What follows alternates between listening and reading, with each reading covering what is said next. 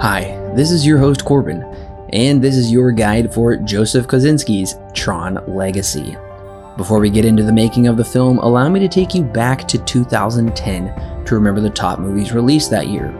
They were The Social Network, Black Swan, Shutter Island, Toy Story 3, Iron Man 2, Harry Potter and the Deathly Hallows Part 1, Tangled, How to Train Your Dragon, The King's Speech, Despicable Me, Insidious, Twilight Eclipse, The Town, and many others. It was a good year for franchises, a good year for animated films, a good year for franchise starters, and for films returning that had been long since their, predecessor had hit the screen, like Toy Story 3, for instance.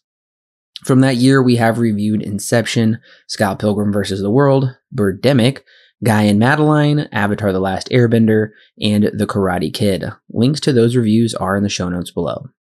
If you would like to reminisce more about the films of 2010, then head over to letterboxd.com and make sure to follow me and Alan over there. Links to our profiles are below. At the 82nd Academy Awards, Best Picture went to The Hurt Locker. As we talked about last week, Tron didn't do great at the box office or necessarily with audiences.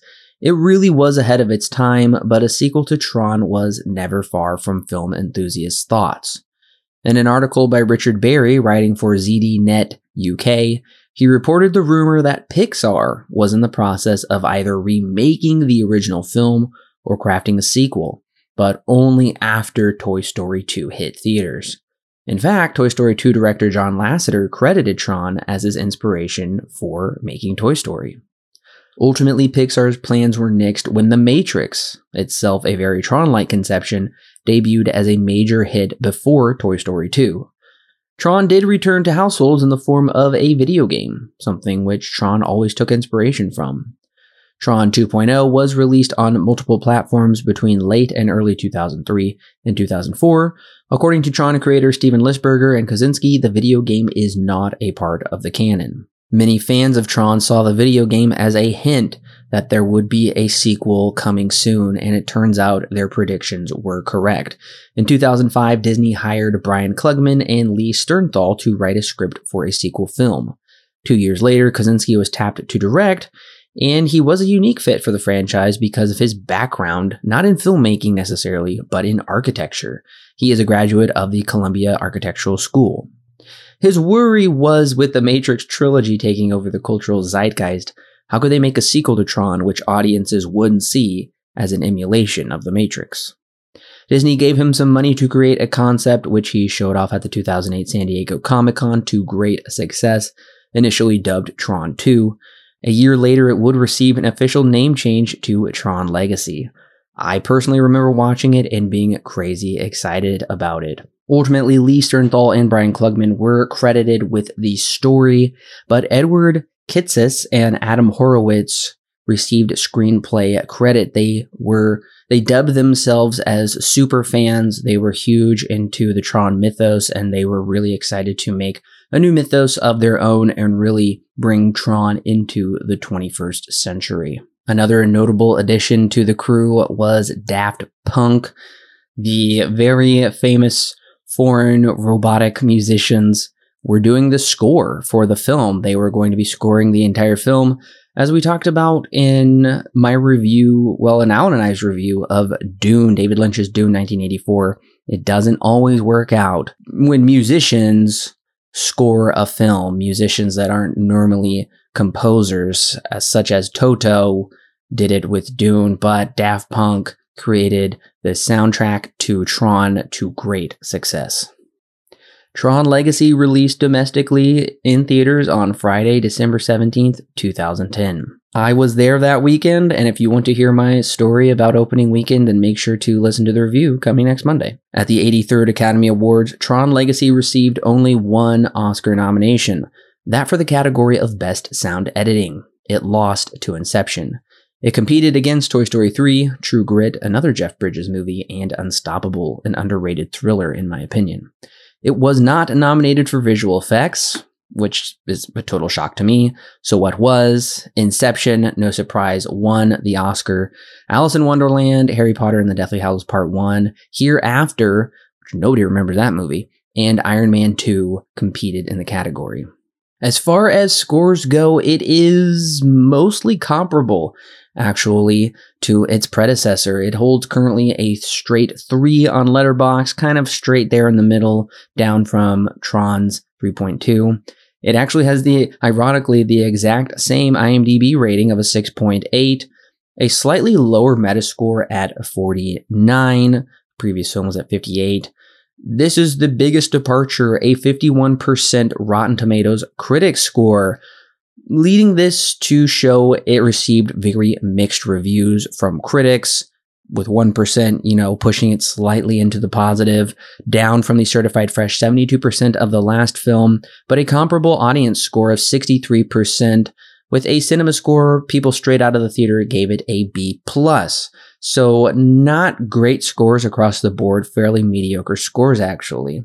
It did have a whopping budget of $170 million, and I would say it really does show on screen. It did open number 1 at the box office, opening weekend grossing $44 million, which is $40 million more than last time, but that's not adjusting for inflation.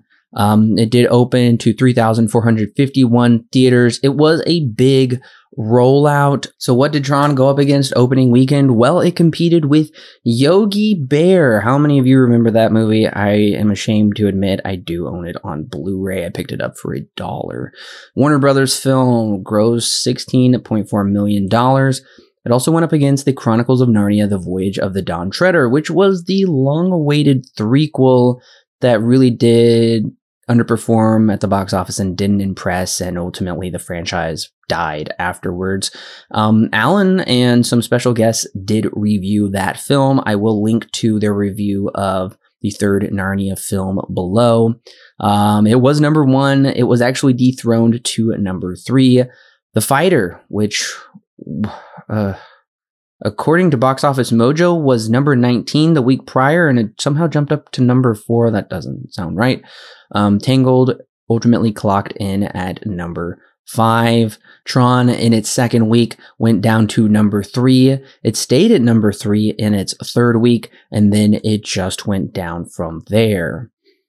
So, what dethroned Tron? Well, believe it or not, Jeff Bridges competing against himself. True Grit came in at number 2 with $24.8 million, and Little Fockers, the third film in the Fokker trilogy, I guess we can call it now, grossed $30.8 million, dethroning Tron.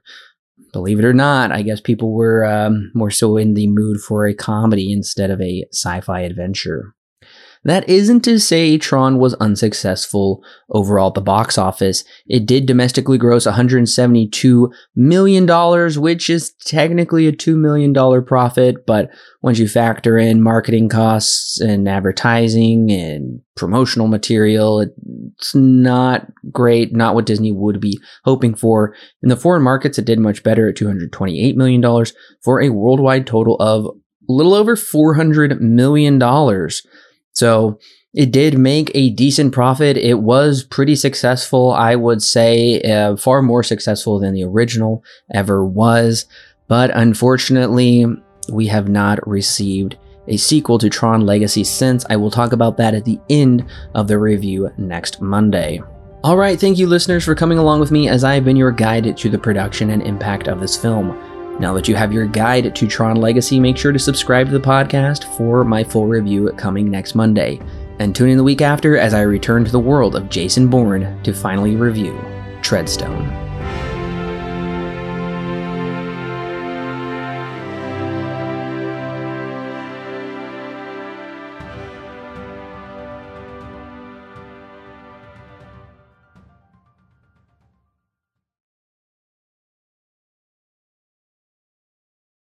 The Silver Screen Guide podcast is edited and produced by Alan and Corbin. Intro and outro music is created by Thomas Rankin. The thoughts and opinions herein expressed are those of the individual and do not necessarily represent those held by Silver Screen Guide. Silver Screen Guide is not affiliated with any company or individual involved with the creation of this movie or TV show. No portion of the podcast may be used without express written permission from Silver Screen Guide.